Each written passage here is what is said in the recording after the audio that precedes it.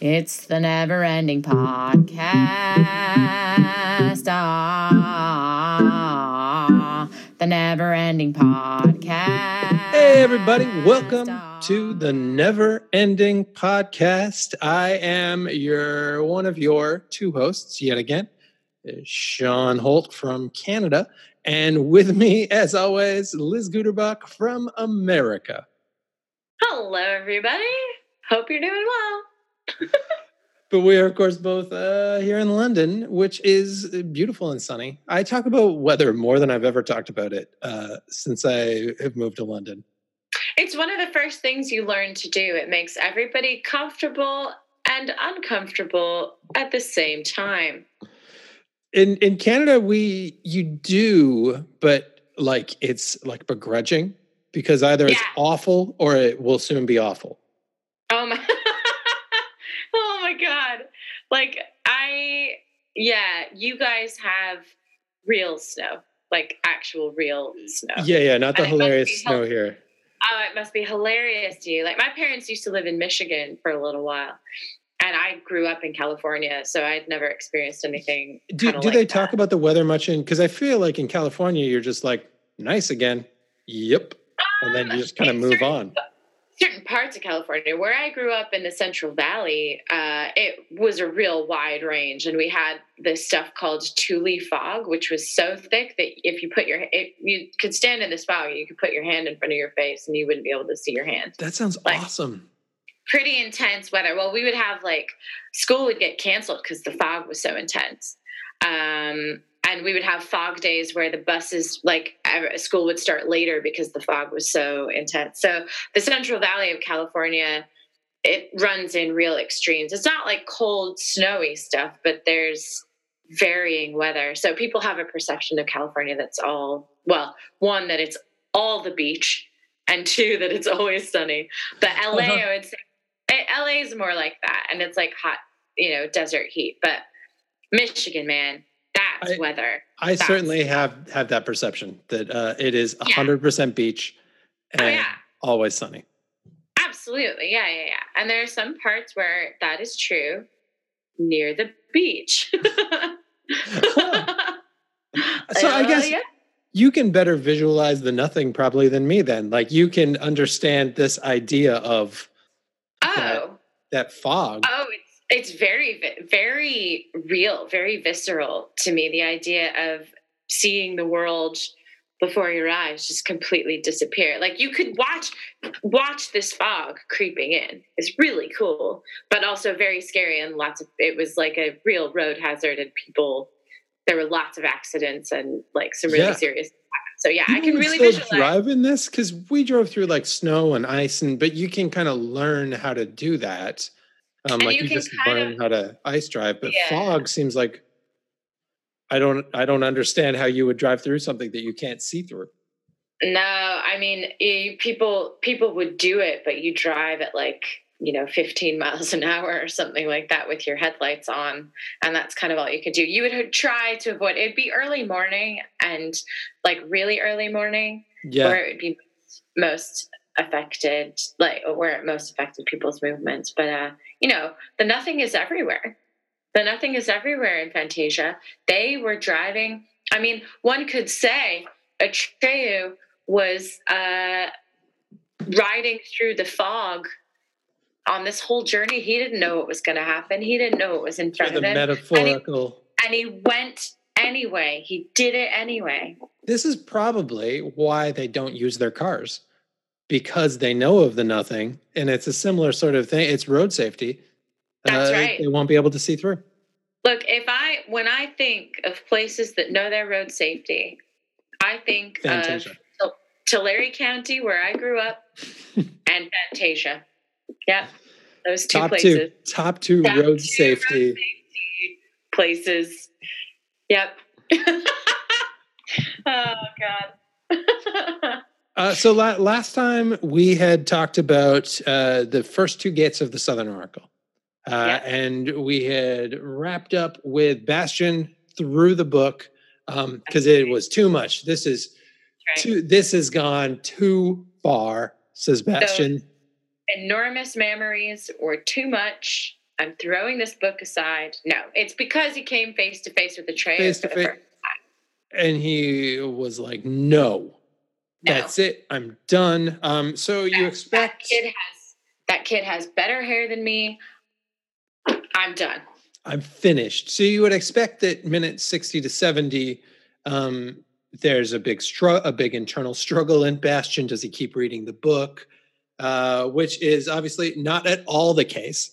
He picks it right back up like nothing had happened at all, lights some candles, lays down, and gets right back to reading. Ooh, he gets back in the mood real quickly. I am so sorry I said that. It is. I'm like, I do not want to sexualize Bastian in any way, shape, or form. That's gross. No, I don't think it's even possible. He is as asexual as could possibly be. Good. Bless poor Bastian. Oh, God. And I was listening to, I was listening to myself talk about Atreyu getting thrown in the mud, and I'm like, wow.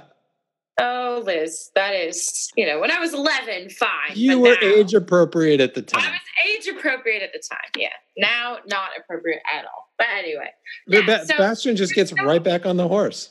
He just, that's a really bad metaphor, Shawn. It is, yeah. Since Atreyu can't get back on the horse. Come on, man. Be sensitive. No, but Bastian gets straight back in there because, like all the rest of us, he wants to know what's going to come next for Atreyu. Yeah. So he just immediately lays down, and then he looks up. And he's like, the Southern Oracle?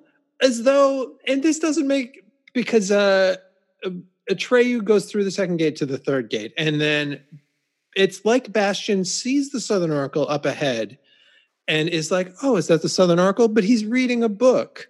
So in the book, one would think that the author has said something like, and here's the Southern Oracle, or describing the Southern Oracle. But Bastian's like, oh, I know what that is. It's a Southern Oracle. He just guesses it. This, again, I can't emphasize enough how annoying my brother and I found him. Like, I've said this before. Every time they would cut back to Bastian, we'd be like, oh, come on. Just keep reading, kid. We do not care. And he would be like, the Southern Oracle. Yeah, great. Let's just see it. So they're walking to the second gates of the Oracle. And we touched on this before. The second gates are, of course, the first gates, but with different paint. With different paint. Same boobies, different paint. They have slightly covered the nipples, though. And I think it might just be because they've glommed on a layer of kind of rough blue paint over the old gold paint. So they're a little, I really looked at this. And the nipples are slightly less nipply. It's kind of like a rough, lumpy paint that's on top of it. And so Atreyu walks to the second gate, and they just have a message. Or the third gate, and there's not really a test here. No. The Oracle just has the message for him.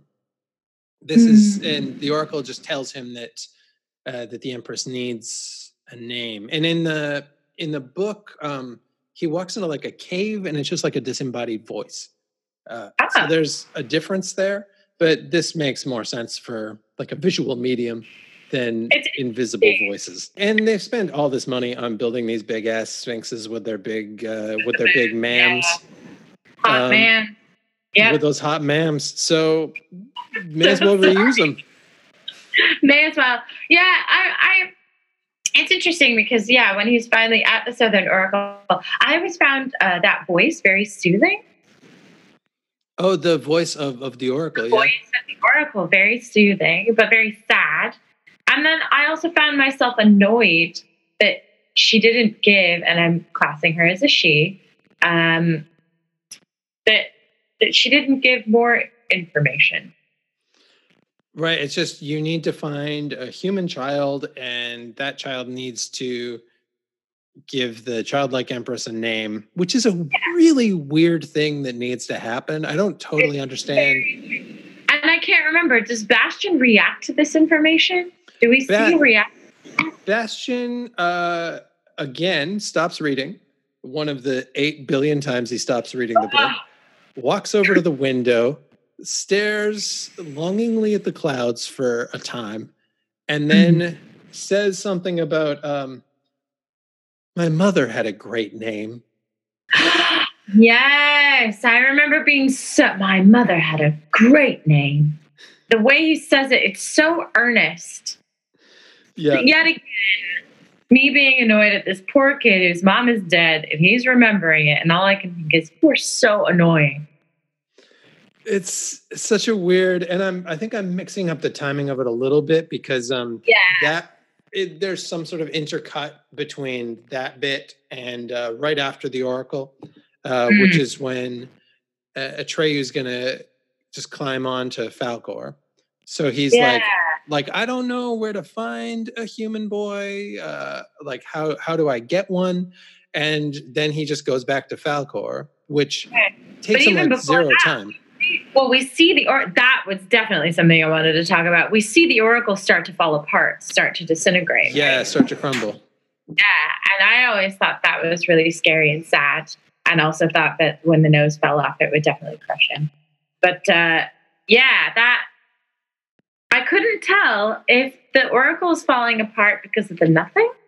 Because the nothing is there? Yeah, I think so. I think the nothing has just reached the Oracle. I think that this part again is explained in the book, that the nothing has just reached the Oracle. And Atreyu somehow jumps back to Falcor, who's getting... It takes him like 2 seconds before it took him such a long time to get to the Oracles. It's like, I guess the first Sphinxes were just like, you already made it through. All right, see you later. And Urgel's standing on top of Falcor with this huge hypodermic needle, shooting him full of vitamins. Vitamins, yeah. And you see Falcor's tongue, I always found when he shouted out and his big tongue flapped out. There was something really satisfying about that. I don't know why. I love they do a good job of, because they've made this giant animatronic Falcor. And they obviously can't use him a lot in a lot of different positions. So they do an okay job. That was their last attempt to be like, let's just leave him where he was. Leave him where he was. We'll manufacture a scenario where we have to see his entire body. And yeah. And so Atreyu gets back to Falcor, and then we get the awesome flying scene, which is a strange scene because we've just established that the world's almost ending. Atreyu's just seen the Southern Oracle fall apart. He's been tasked with this impossible task that he doesn't think is at all possible. So he has a super fun ride on his luck dragon friend, just like pumping his fist in the air. How is this the first time I've only recognized the incongruity of this scene? Like, he's just been given some deep, hard news, kind of. Yeah. And then he's just, we're up in these beautiful yellowy pink clouds, and he is super excited. Having the most fun of his entire life riding on this luck dragon.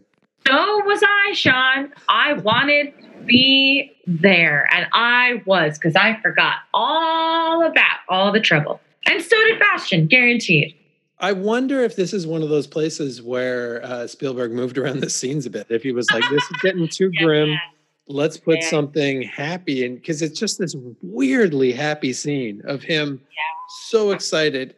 He does the weirdest, he does this fist pump where he pumps his fist, then he spins it around like he's lassoing. Both podcast listeners, both Shawn and I are doing that action because we have no idea what it is. Have you ever, doing a fist pump is one thing, but you do one and it kind of goes, but then he just keeps it going like he's got a lasso. Yeah. Most humans do it like Judd Hirsch at the end, or not. Is it Judd Hirsch at the end of Breakfast Club when they freeze frame on the fist pump? Which is such a weird freeze frame as well. I'm like, but I think exactly. I think every film should end with a freeze frame. I think that should be the law. Imagine at the end of Das Boot, they're just every single film. Yeah, just like Schindler, we completed your list. Freeze frame. That's so wrong. I'm sorry, Grandma. Oh God, that's so funny. From now on, every film ends in a freeze frame, and we have to choose who. It always has to be the lead character, I guess. Yeah. Even if they've died, if there's like a very serious, Hamlet needs to be dead. Fortinbras comes in, and then he just like pops up and freeze frame fist pump. Hamlet. Do they have to say the title of the movie at the end? Oh, they should. Yeah, for sure. Yeah. Just like just pops up. Hamlet. Yeah. Hamlet. Yeah. I love it. Great. Done. Saving Private Ryan. Yeah. It's such a weird cut, such a weird fist pump. And it's a strange ride, and then I think all of a sudden it all changes, doesn't it? Yeah. They run into the cloud. I'm realizing too with the fist pump spinny thing, it's a bit like cowboys do with. I don't know if you've ever watched rodeo. Yeah. Because I grew up in Calgary, which is the biggest rodeo in the world. Rodeo's there all the time, so I kind of grew up around rodeo a bit, and so they do that to stay on the back. Like when they're riding. Oh, for balance. So you think maybe riding Falcor is kind of like riding a bull or a bucking bronco, and he's doing it for balance? I don't really, though, because he's pretty comfy, and I think he's just doing it because he doesn't understand fist pumps. Shawn, there's a saying that has caught on in the UK that really irritates me, and I'll hear British people say, "This is not my first rodeo." Oh, and you know what? People say it a lot, and I've asked immediately after, I'm like, have you ever been to a rodeo? And they say no. And it makes me upset. Yeah. So they should say. That's because I'm an asshole and a pedant. And I should just let people say whatever they want to say. But I think. They should say, this is my first, or I don't even know, because they haven't been to a rodeo. So they should say, if this is what a rodeo is, but I wouldn't know since I've never attended one. This right now is my first rodeo that I'm experiencing. That should be the thing. Truthful. That's what they should say. If everybody could please start saying that instead of this is not my first rodeo, it'd be really. Yeah. If you could just say, to preface this before I continue, I've never attended a rodeo. If this, what I'm currently experiencing, is in fact a rodeo, I would like you to know that this is my first rodeo. And this is something I have experienced, but oh my God, this is just great. We're really helping people here. I think that's going to solve a lot of problems. Yeah. I'd like to say that in this instance, I'm listening to myself and going, my God, I'm as annoying as Bastian. really am pulling out all the stops here. It is hard to be, but you're right that it ends. So they have the awesome music, the do. Yeah. It's so fun. Great. And it's then such great music. It is. And then they get to the it gets real cloudy. Which is kind of how I guess the nothing is meant to be represented, but it's also in the books. Yeah. In the books at this point, they run into there's this weird side thing that's this fight between the four winds, and they've just met up to fight. And it's honestly the most cuttable part of the book by far. It is not necessary. And so we still get this kind of implied because there's winds, and then they blow Atreyu off of Falcor and he lands in the ocean. Right. And it's actually a really great job of adapting the book and just taking out a part that we did not need. And he wakes up on the beach next to this really cool looking, and I know that you will appreciate this, like Minas Tirith looking crumbled down city. Which I thought of as Return to Oz. And that movie, oh my God, what an impact. It absolutely looks like where the, what do they call it? The Wheelers. Yeah. Where the Wheelers are. Yeah. So creepy, the Wheelers. So scary. Oh my God, they're so scary. That whole movie is so creepy and so cool. I used to love that movie more than the original, because the original was so like nicey. I love the original too, but I love the original too. I think it's obviously a different era, but the style of the sequel is really interesting. Well, I like the later books more in the... I never read the Oz books. I really should. They get pretty cool. Yeah, they get cooler as it moves along. The first one's fine, but I actually prefer them when Dorothy's not in them. The other characters are... But Dorothy's cool because she's Fairuza Balk, who's great. Which I love her. I mean, she's been in so many things that I love. Yeah. Like The Craft. That is a cool movie. Oh my God, she's so badass in that. She's also in American History X. Right. Yeah. But there's that movie and that scene when Atreyu lands and he is in front of that city, absolutely so reminiscent of Return to Oz. And then is this when we get to the... Just about, yeah. So Atreyu is there, and then somewhere in the midst of this, we get the Bastian looking out his window at the clouds, which are like the clouds that they're flying through / running into. So he looks outside and is like, "Ooh, cloudy," and then shuts the window. But it's like he's been looking out for a while and hasn't been.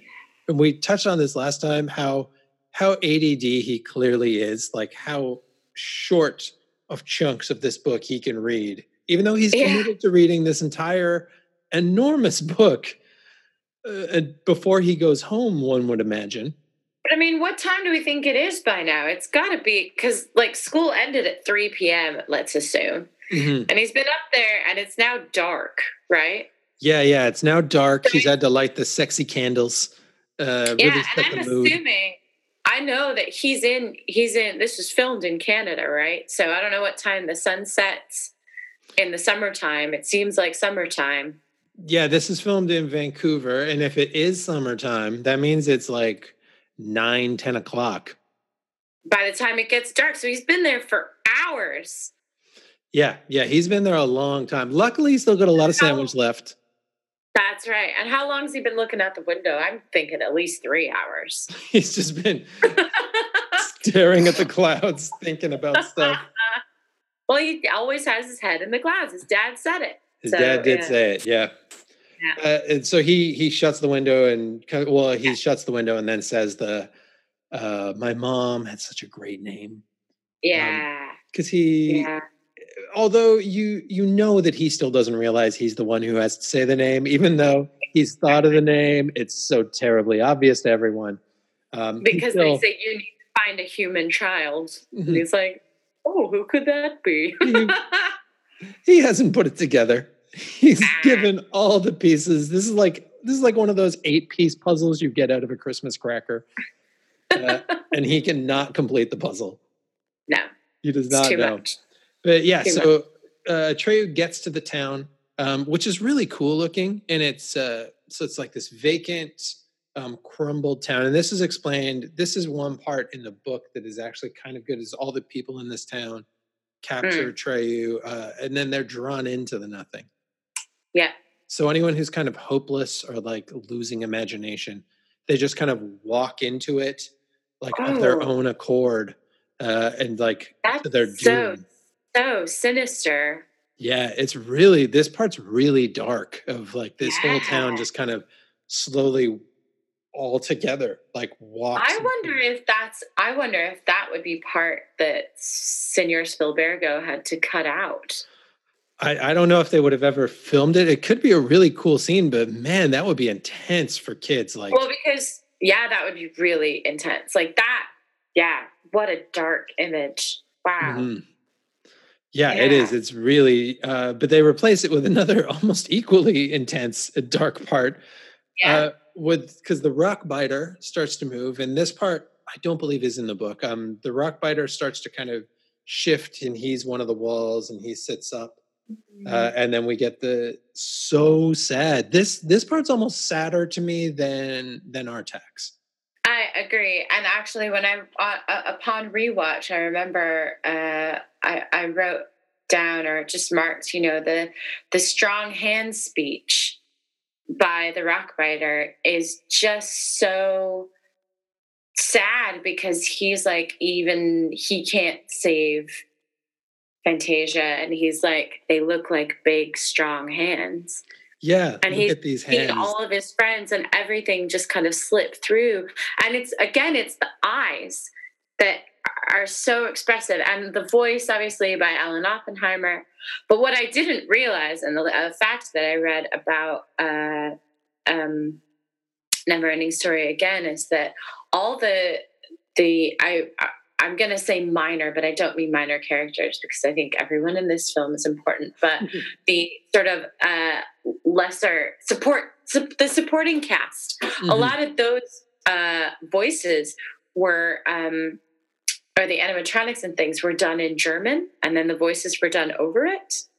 Oh, okay. So those parts are dubbed over in English. Yeah, and I don't know, that doesn't. I just read that how I guess some viewers have found that jarring, but I was looking at this and I was just going, it doesn't make a difference. It doesn't seem to make a difference. Yeah. The meaning and the faces, the expressions of all those characters, and especially Rockbiter in this moment, is just so moving and so sad. Well, and as you say, on par with our text, even if they may be sadder.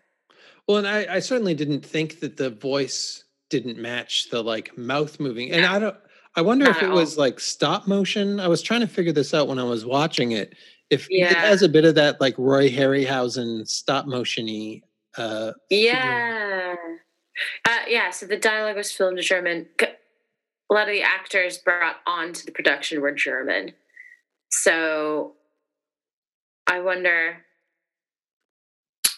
Yeah, so it's Nighthawk was in German, and the Rockbiter was in German as well. But again, that's going to be whoever was doing the animatronics or the whatever the technology was. I assume it would be 1984. It's probably stop motion.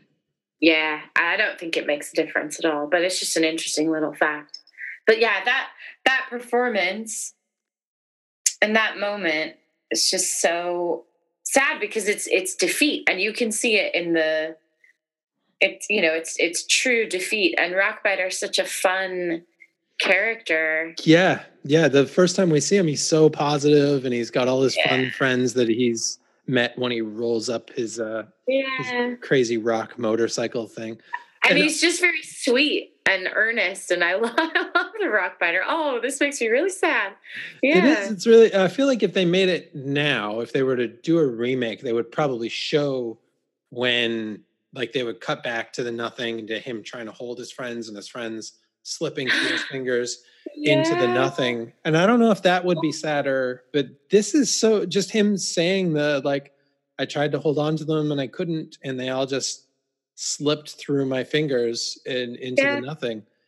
I cried again watching it because it's so, he really tried and he couldn't do it. Yeah, and this whole bit is shot really well. Like, the city looks great. The Rockbiter looks great, and I assume he must be superimposed onto the city. I'm not sure how they did it. And then Atreyu, like, within all of that, it looks like they've built a little mini crumbled city, or at least a smidge of it. They've probably built the opening and then done that big painty wall that they used to do. Before we had blue screen. Some of which are so obvious sometimes, and other times look really great. But so interesting. But it's really sad. And his saying that the nothing is coming to swallow Atreyu, and then this is right before we're finally going to see Gamorg, and we're going to have that clash of their two journeys coming together. Yeah, absolutely. But we don't get to that yet, because that happens after the 70-minute mark. That's right. So 70 minutes is right at the end of the Rockbiter saying, "These used to be such strong hands. Don't these look like strong hands?" Oh, it's so sad. We're ending on a down note today. I know it is. It's really a bummer. I think it really speaks, one of the things I love so much about this and this whole process is, all the talent that it takes to go into a movie like this, even something that in some ways is so easy to make fun of. Like, it's things like that are the reason why we're still talking about it and why we remember it as kids. even if it's a little bit subconscious, or I didn't always understand exactly what was going on, it's because there's meaning in in this movie, that even though some parts are super cheesy, it is also, there's some really great like film magic and stuff going on. And well, it's nice really that it's not afraid of being earnest, and there's not a point in this movie where they've thrown in like just a silly joke. Like there's not just like a throwaway joke. Like they never sell it in improv. They call it like selling out the scene, right? Yeah. Built all of this platform, and it's so easy sometimes just to comment on what's happening or just to make that easy joke, but then you've killed everything. Yeah, exactly. And they don't. They never do it. As we've said in the second, as I've said, in the second and third ones, there's an earnestness and an originality in the first ones that exists. And I know partially that's going to be because I'm biased and I watched the first one so much. But there's also, sequels often suffer from, not all the time, but follow-up films can often suffer from a little bit of that cheapness. And there's something about this movie, like you say, in the earnestness of it that they did capture, even if sometimes it goes too far. Sometimes it is way too earnest. And I think you noticed that with Bastion. Yeah, you're just like, come on. But I think it's interesting that Michael Indy is, I feel like maybe in the Rockbiter section and the Artex section, I would be really curious to see if Michael Indy was at least happy with those scenes. I get the sense, because I've read through most of the book now, and it's fine. I get the sense that he thinks more of it than he should. Like it's a little bit like I don't know if you remember when Anne Rice, when Interview with the Vampire was coming out, and she was like, "Oh my God, Tom Cruise was cast as Lestat," and she took out this whole like a 1-page thing in New York Times to talk about how Tom Cruise, how she was wrong, and Tom Cruise was going to be people were going to look at his Lestat like they look at Laurence Olivier's Hamlet.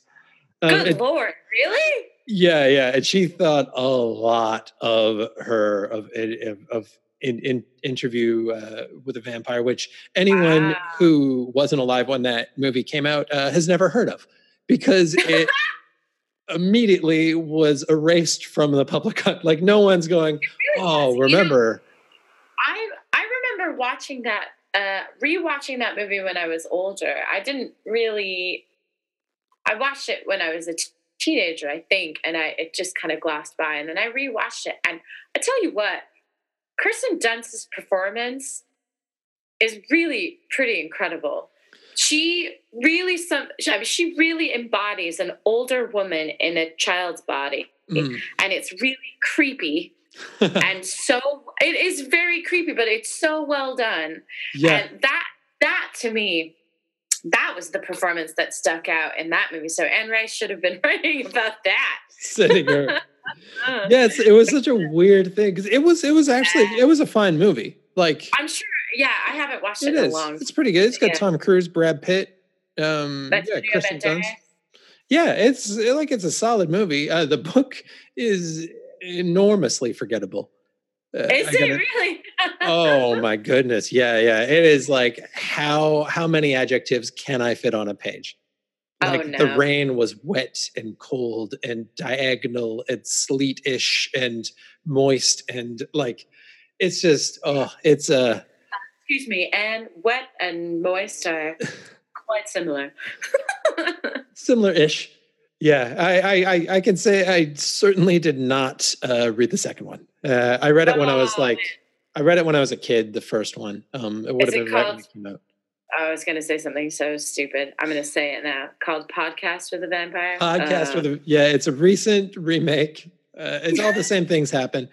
Just there's electricity. Listeners, we were going to end on a down note because of Rockbiter. We ended on a real down note. Yeah. Podcast with a Vampire. You can thank Liz Guterbach for that. They did make sequels, and they're terrible. They're unwatchable. Yeah. Oh, really? Wait, they made the sequels of Interview with the Vampire? Yeah. Queen of the Damned. And something else too. I think the Oh sequel my book God, was that like was with Lestat. Aaliyah. Yeah, Queen it of was the with Dance Aaliyah. starred Aaliyah. Oh my Yep. God, I never watched it. It's Well, it's not good. It's not a great. I liked Aaliyah just fine. yeah, But of the course. film is not great. This film's not good. Well, guys. I mean, what are we coming back with next time? Next time, I think we're finally going to see a Trey You said meet Gamorg. already. Yeah. Sorry, I was listening. And we're going to see the part that scared me more than almost any part in any movie in my childhood.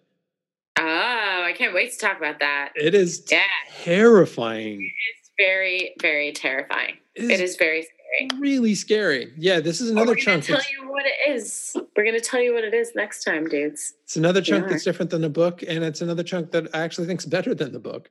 Great. Yeah, there's a few. I feel like Michael Ende was just being precious with his book, but honestly, there are some bits that this does that could have been better, like the one that is many that captures Falcor. Right. But there are a few bits in here that I really do not miss having from the book. That I'm fine. That is one thing that I like, about film that. I think it used to bother me that there would be parts that are missed out, but sometimes it's not that the film improves it, but it's just that it gets the story across sometimes more efficiently. Because yeah, well, you have to because you only have so much time. I still 90% of the time the book is better, but there are times when I watched a movie and thought, yeah, it's cool, and I don't want it to be exactly the same, honestly, because I've already read the book. So I think there's also something about, especially recently, there's something about the fan culture around it that I worry that the fans start to control the outcome of whatever the makers may have in mind. And I don't know that I agree with that. I think, people should be making things to make them. And sometimes those things are not going to be satisfying. And sometimes they are, but we have to kind of give room for that to be. That's why it's interesting talking about an old movie, because ultimately it's beloved. Like, I love it. It's so exciting. And sure, there are things that could have been done better, but I'm actually glad they weren't, because it gives us something to talk about. Yeah. And were this made today, Twitter would be, it would be twittering as it does. Oh, Lord. You've never actually been on Twitter, have you? I do not have a Twitter account. I have sadly seen tweets, and my life is worse every time I read anything that has occurred on it. And Shawn, I cannot emphasize this enough.